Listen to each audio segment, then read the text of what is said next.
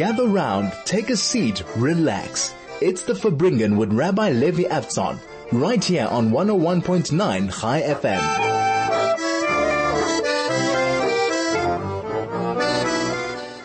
This is 101.9 Chai FM. My name is Rabbi Levi Avtzon. It's a privilege and an honor to be here with you on this Tuesday. We were just listening to Mati Steinmetz singing Oida. It's quite a long piece, but chosen for today just a magnificent piece that was shared live about a year ago.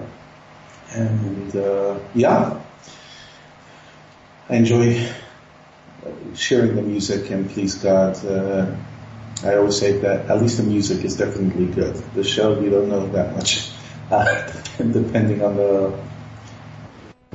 I guess, the content and the mood of the day. So it's always healthier to put good music out there.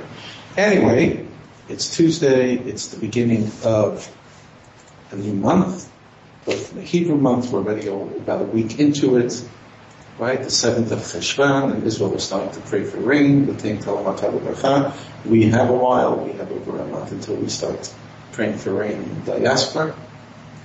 And it's the 1st of November, and living in Joburg, we know what November feels like. It's like December, but it's not December yet. So, can we meet? No, sorry, Rabbi. I'm just like, it's November. I'm sorry. Like, okay, fine. When can we meet next? November is busy. December I'm away. January I'm away. February my kids are going back to varsity. How about March is Pesach. Late April, Rabbi. We can meet that. So, anyway, November is still a month. Cheshvan's definitely a month. It is a very different month than the month we came out of, but nevertheless, it is a month. So that's where we are. We are here living in the routine and trying to embrace the routine. Even the Israeli election going on today, unfortunately, is already feeling like routine. 5 elections in a few years. And as we explored last week, the power to live in the routine is really where the big test of life is. It's not in the high moments and in the powerful transcendent moments. It's in the day-to-day. And if you look into this week's Parsha, Lech Lecha, and we start reading the story of Abraham and Sarah, and the life they lived. Yes, there were miraculous events, but for the most part, it's the routine life. I mean, their life was anything but typical, but it describes their day-to-day living, the kind of life they lived. And it was that way that it built up into the Am Yisrael, the Jewish people. And the truth is, all monotheistic religions that trace itself back to Abraham and Sarah. So I actually want to focus on one point in their narrative as well as in the biblical narrative. As Chief Rabbi Sachs focuses, he kind of shines light that the whole book of Bereshit, the whole first book of the Torah, the whole book of Genesis, from one perspective can be seen as family dynamics, specifically sibling dynamics, but more extensively family dynamics, right? It starts off with the first family, Adam, his wife Chava, their 3 sons. Well, first 2 sons, Cain and Abel, then Cain kills Hevel, right? Abel is killed. And then the 3rd son, that no one talks about, but the truth is he's the father of all humanity, Seth, Sheth. Fine. Then it moves on to another big family that's the hero of the second Parsha, that is Noach. Noach, and Rashi tells us Noach's wife's name was Naamah, and they have their children Shem, Ham, and Yafet, the 3 sons, and through them the whole world gets rebuilt after the flood. And then we read in this week's Parsha about Avram and Sarah and their children. First Avram's son Ishmael that he has with Hagar, then Yitzchak that he has with Sarah. Then Yitzchak and Rivka get married. I'm going to read about that in 2 weeks' time. And they have 2 sons, Yaakov and Esav, the twins. And the whole family dynamics that goes on between them. And then Yaakov gets married and he has his 4 wives. And they have 12 children. And then there's the whole dynamics between Yosef and his brothers, which pretty much carries the last third of the book. It's all about family dynamics. You'd imagine at the beginning of a religion, the beginning of a new movement would be about individuals, about a dynamic leader and the individuals that surrounded him. And in many other religions, that is the founding narrative. But in Yiddishkeit and Judaism, the founding narrative is about families. And the complexity of families, but how it all came within the family. Yes, Avram managed to create many converts from outside, but ultimately most of them deserted him eventually or left, and it stayed within the family. And eventually it was that family, Jacob's family, with the grandchildren and great-grandchildren, etc., the 70 of them come into the land of Egypt as Bnei Israel, the children of Israel, literally Jacob's second name. Jacob's second name was Israel. And through them, they slowly start forming the nation that we know today as Am Yisrael, Bnei Israel. And over the hundreds of years in Egypt, it kind of forms into a full-on powerhouse. And then they go out as a family, and they go to Sinai, etc. The idea that Judaism started as a family is a very, very powerful theme, something that needs more light shedding on it. In other words, we have to focus on it and look at it, because it then gives us a whole different perspective about how to see our families. Our families are not just, oh, I love somebody, we got married, we now have children, and it's a cute little unit. No, family is the bedrock of everything. And we live in a time that family is weakening. The appreciation of family, the appreciation of marriage, relationships between children and their parents.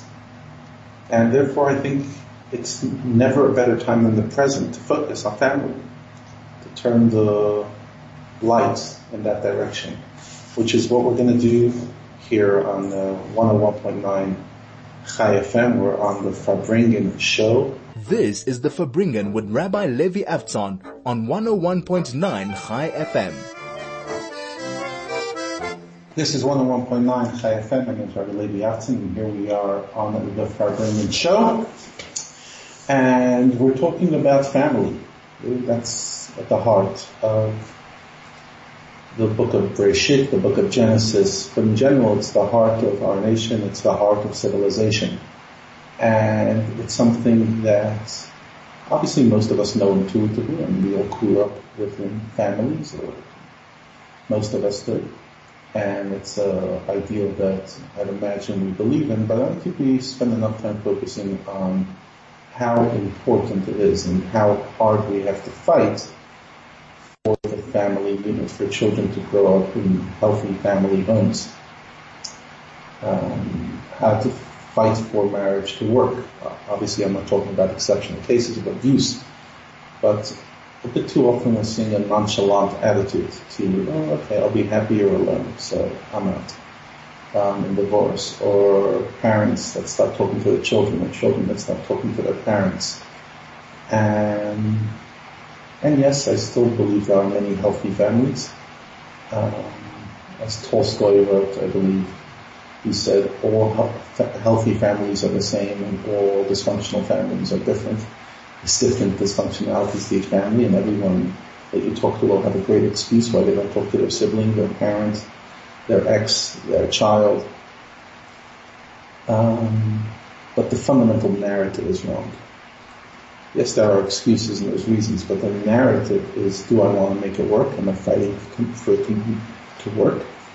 Or am I putting on my clothing of self-righteousness and saying they mistreated me and therefore they don't deserve to talk to me ever again?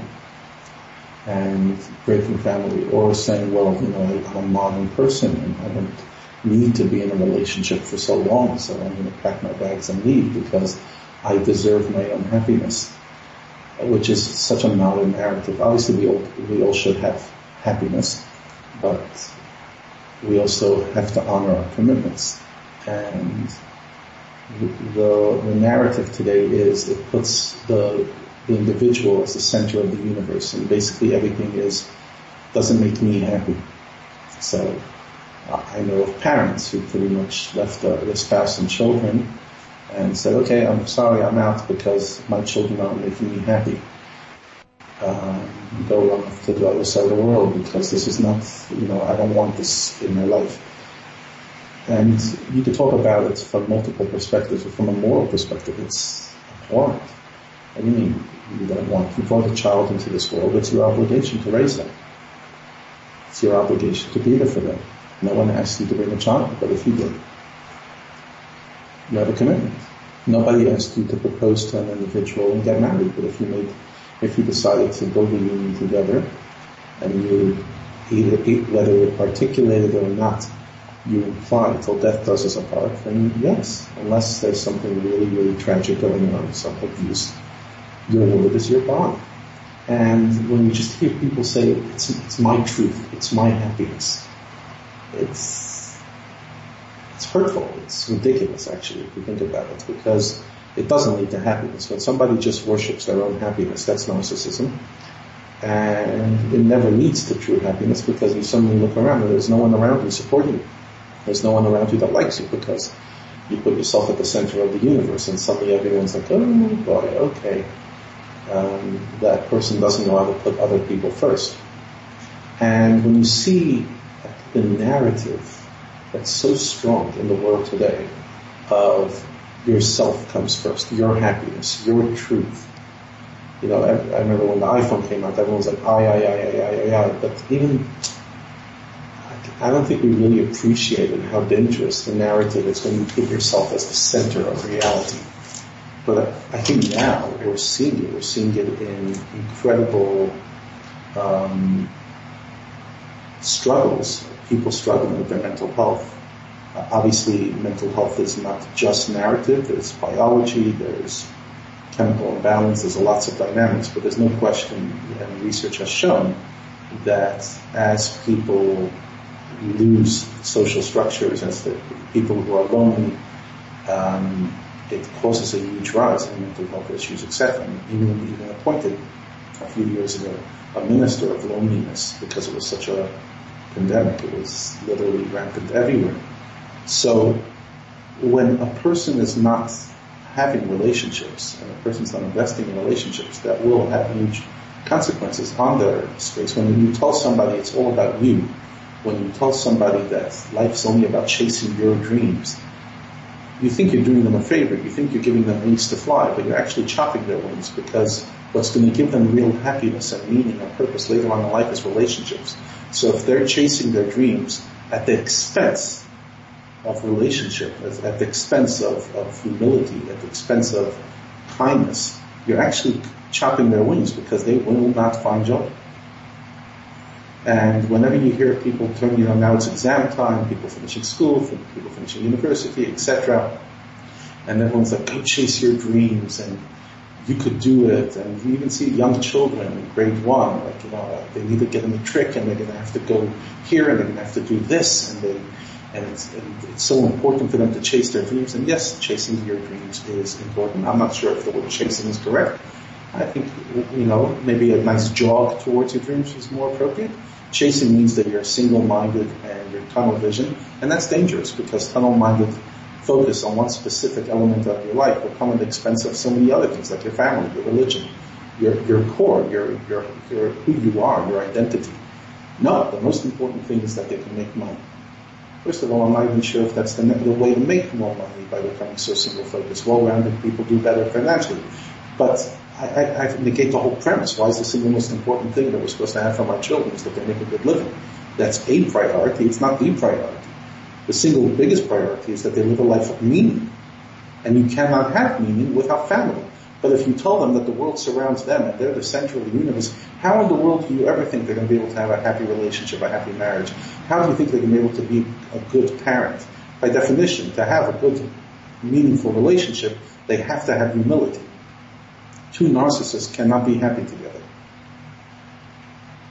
Right? And a narcissist cannot be a great parent. It's just, they can't. Why? Because they'll always put themselves before their child. And it's always going to be about them, not the child. It's always going to be them rather than their spouse. So by pushing your child into a narrative of narcissism, thinking that you're doing it for their sake so that they can actually chase their dreams and it's all about them and their hobbies and their interests. Forget about the moral issue. Your single goal for them to have a happy adulthood is being sabotaged. We're sabotaging them by telling them it's all about me, me, me, me, me, me, me. We're sabotaging them because they will not have happiness. And then we're shocked that later on in life they just can't seem to find meaning and joy. But what do you mean? I gave them so much skills. Unfortunately, I've heard this so many times from parents. I gave them the best education, and that's important, and that's praiseworthy. But what about the values? Did you give them the best values? And again, I'm not blaming everything on parents. I'm not blaming everything on children. But when you see a pattern forces yourself to ask the question, what is the pattern? What is the pattern? Often the pattern is, obviously there's always exceptions, but often the pattern in family dynamics is parents who raise children to be narcissists. Unintentionally. They don't think so. If you tell them you're raising your kid to be a good person, of course. But by pushing the single narrative that it's all about the kid's success and it's all about coming out on top and it's all about them being the best, and that is the single biggest narrative, and giving them fear and paranoia about the world. You're not going to be able to get a job unless you do this, etc. You raise them with fear. You raise them with selfishness, and then you're like, why as an adult are they living a life of fear and selfishness? Why did they run away and leave me alone here? Well, you chased them away. You told them this country has no future now.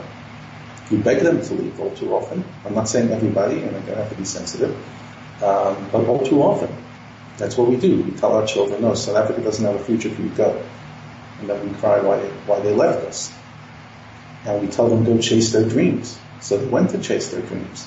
And part of their dreams was not to take care of their mother or father, because they was never told that should be part of your dream. That your dream is to be a family person. And again, each person has their reasons to leave, to come, etc. But the point is, we don't question often enough the narratives that we bring into our homes, into our marriages, into our parenting. What narratives are our children hearing? Not what are we saying. What are they understanding? What's beneath the surface?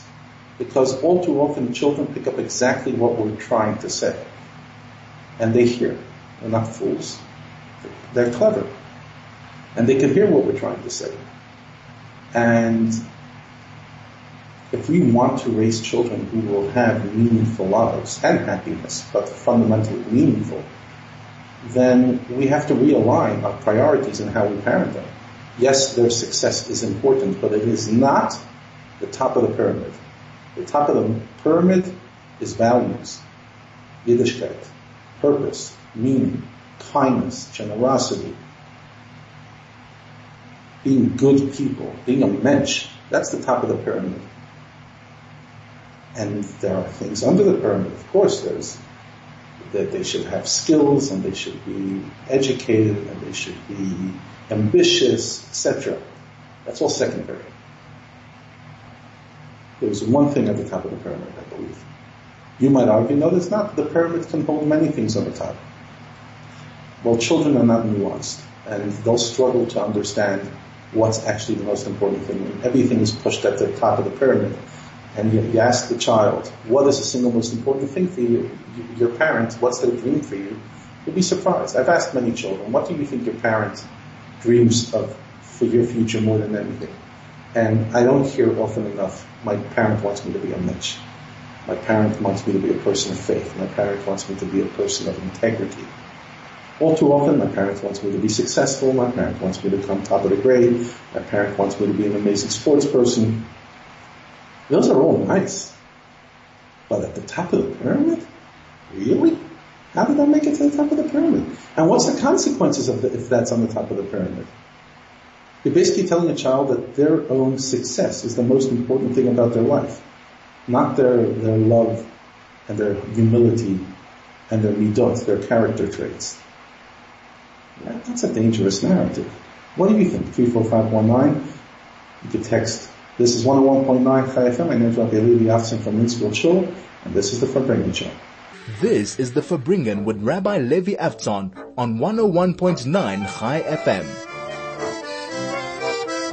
This is 101.9 Chai FM, and there's Rabbi Levi Avtzon of Leedsfield Show, and today we're talking about the role of family and how we formed as a nation by starting as a family, and how in a family relationship, in a family dynamic, our children learn values as humility, selflessness, sharing.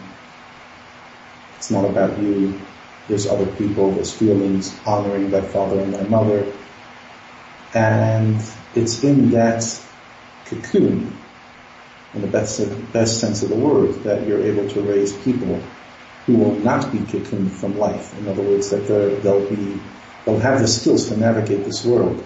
And some of the basic skills of navigating this world are that it's not about me. For me, when often people say, you're a person of faith, I say I struggle with faith. I'm not a person of faith, as if I own faith. But yes, a person that tries to believe. What's the biggest upside of being a person of faith? So some people will say the biggest upside of being a person of faith and believing in the 613 commandments is that it offers you a guide. It offers you a manual. Cynics would quote Karl Marx that says it's opium of the masses. Fine. And there's a lot of value in that when you believe in God, you have incredible guidance on how to live this world rather than just pick and choose your own values based on whatever you woke up, whatever side of the bed you woke up that morning. But the biggest value for me personally about being a person of faith, that works on my faith, is that it's not about me. If there's God, it's not about me. There's a much bigger thing going on, much bigger. It's incomparably bigger than me. In other words, I have a role to play within a very big narrative and a very big purpose that's much bigger than my selfish pursuits. And if I get out of my own way, that's when I will find meaning and I will find joy. Because here's the irony. If a person's focused on their own joy and they're obsessed with themselves and their honor and their desires, they will not find joy. They'll be miserable. Joy is when you get over yourself, when you are not the center of the universe.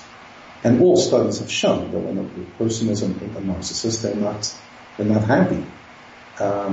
They cannot be happy. A narcissist always fluctuates between two extremes. Huge entitlement and self-pity, right? They expect everything, and if they don't get it, they feel very sorry for themselves. And when a person lives a life of self-pity and entitlement, which often was nurtured by the way they grew up. What do you mean? You deserve this, you deserve that. But how did Viktor Frankl say it? He said, if you have the Statue of Liberty on the East Coast, then you should have the Statue of Responsibility on the West Coast. In other words, when a person's focusing on their rights and their liberties, but they're not focusing on their responsibilities, they'll be miserable. So you have a lot of kids growing up knowing what their rights are, and everyone focusing on, my dream, and nobody should get in my way. It's my truth, and it's my story, and it's all about me, and me being true to who I really believe I am. And of course there's value to that. There's value, but it's not the value. The value is it's not about you.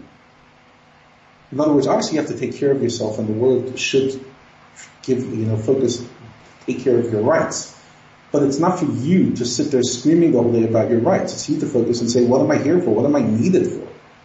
When you have teenagers that all they're focused on is my truth and it's all about my happiness, forget about the fact that it's not good for others. It's not good for them. They will not be happy. A person has to focus on what's my responsibilities as a child, as a human being, as a sibling, as a friend, as a parent, as a spouse. What's my responsibilities? Not what's my entitlements. Oh, what do I get out of this marriage? Oh, okay, no more. I'm not getting out of the marriage what I thought I want. We drifted apart, which is often the expression that's obviously personally drives me bananas. What do you mean drifted apart? As if something happened organically. You drifted apart. Drift yourself back together. Why did you drift apart? How do you just drift apart?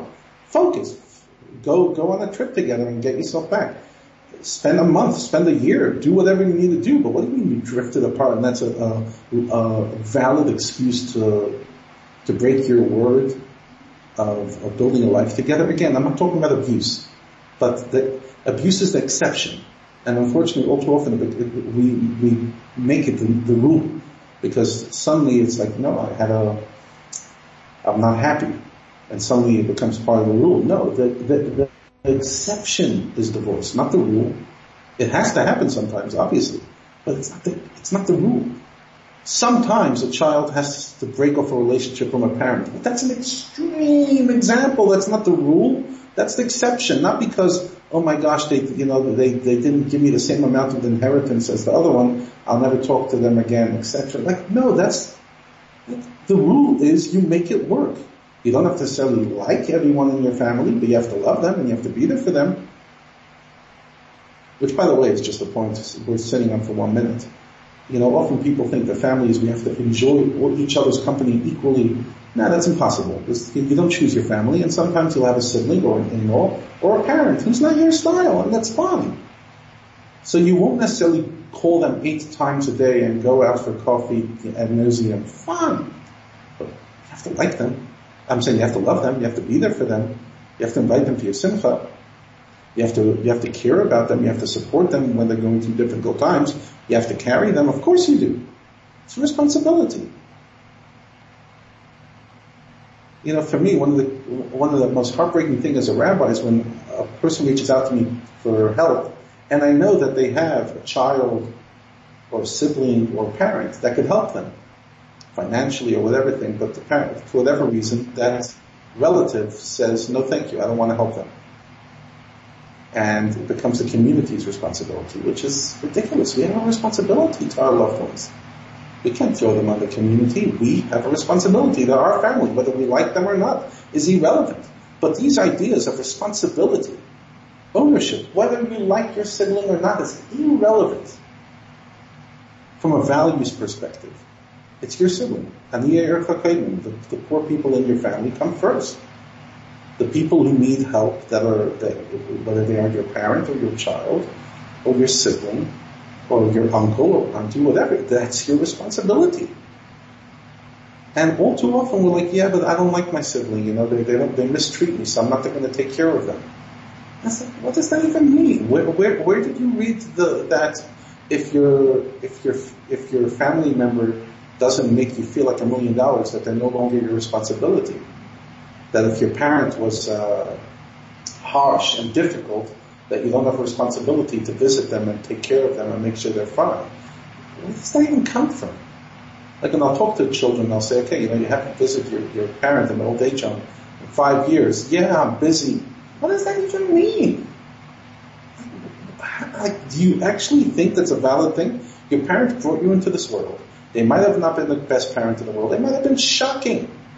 But you have an obligation to honor your father and mother. And it's not about you. You have traumas, fine, go work it out in therapy.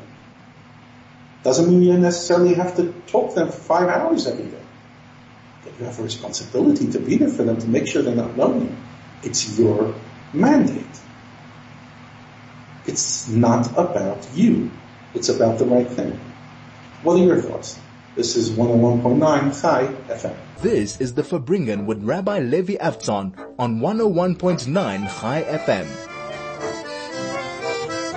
This is 101.9 Chai FM. I'm Rabbi Levi Avtzon, and finishing off today's show, I won't be on live for the next few weeks. I'm going overseas.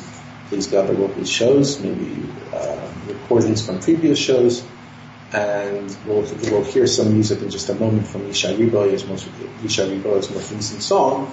And I want to finish off with that theme that we explored and kind of, help us bring it home. Ultimately, if we want our kids to live a meaningful life, we have to teach them a narrative that life's about service and it's about selflessness. And yes, you matter and your needs matter, but it's not the biggest focus in your life. You have to take care of yourself, and people should take care of you. But that's not your mandate in this world. Your mandate in this world is to make a difference, to love, to carry people, to be there for others, even people who maybe don't deserve your love. but you love them back regardless, especially if they're family. Because ultimately, it's about doing what's right. And yes, we could all have excuse why we don't, take care of our parent or our sibling. Rabbi, if you had a sibling like the one I have, you also would never talk to them again. I've never stood in their shoes, I wouldn't know. But when there's so many people that don't talk to family, when there's so many people who are leaving their parents to be in old age homes and not visit them, it's not individualistic stories, there's a narrative problem. And that narrative has to be fought. That narrative that, well, they weren't a great parent and I have to focus on myself and they would be happy for me to focus on my dreams. All that nonsense has to be negated and has to be removed from our mind. We have a responsibility. We have a responsibility to visit our parents, to take care of them. If we have financial means, we have a responsibility to make sure that our sibling does not have to reach out to Yad or another Feb or any other thing. How many of the people who are reaching out to Chesed organizations have family members who could carry them? And yet the family member is saying, well, they've taken too much from me already, they're just entitled, and that might be valid excuses, but ultimately what's the alternative? They're going to other organizations from community and using the communal money to carry them. While you're able to. Does that make any sense to you? Doesn't make any sense to me. We each have a responsibility to take care of our loved ones, to start with the micro and then expand our influence, expand our love. And that starts by teaching a child at the youngest age, my dear kid, I pray for your happiness and your success. But the most important thing I want you to know is life is much bigger than you. And you're here to play a role. You're here to live a life of meaning. You're here to live the mission that Hashem put you in here. And the mission is not about you. The mission is about helping others. As the Baal Shem Tov said, a soul could come down in this world for 70, 80 years, basically an entire lifetime. And the whole reason it came down is to do one favor for another. Your life's mission is to be selfless, not selfish. Finishing off with a magnificent song by Yishai Yipatach. The heart's going to open up. May all our hearts open up to true values, relationships, and happiness. Amen. Have a great week.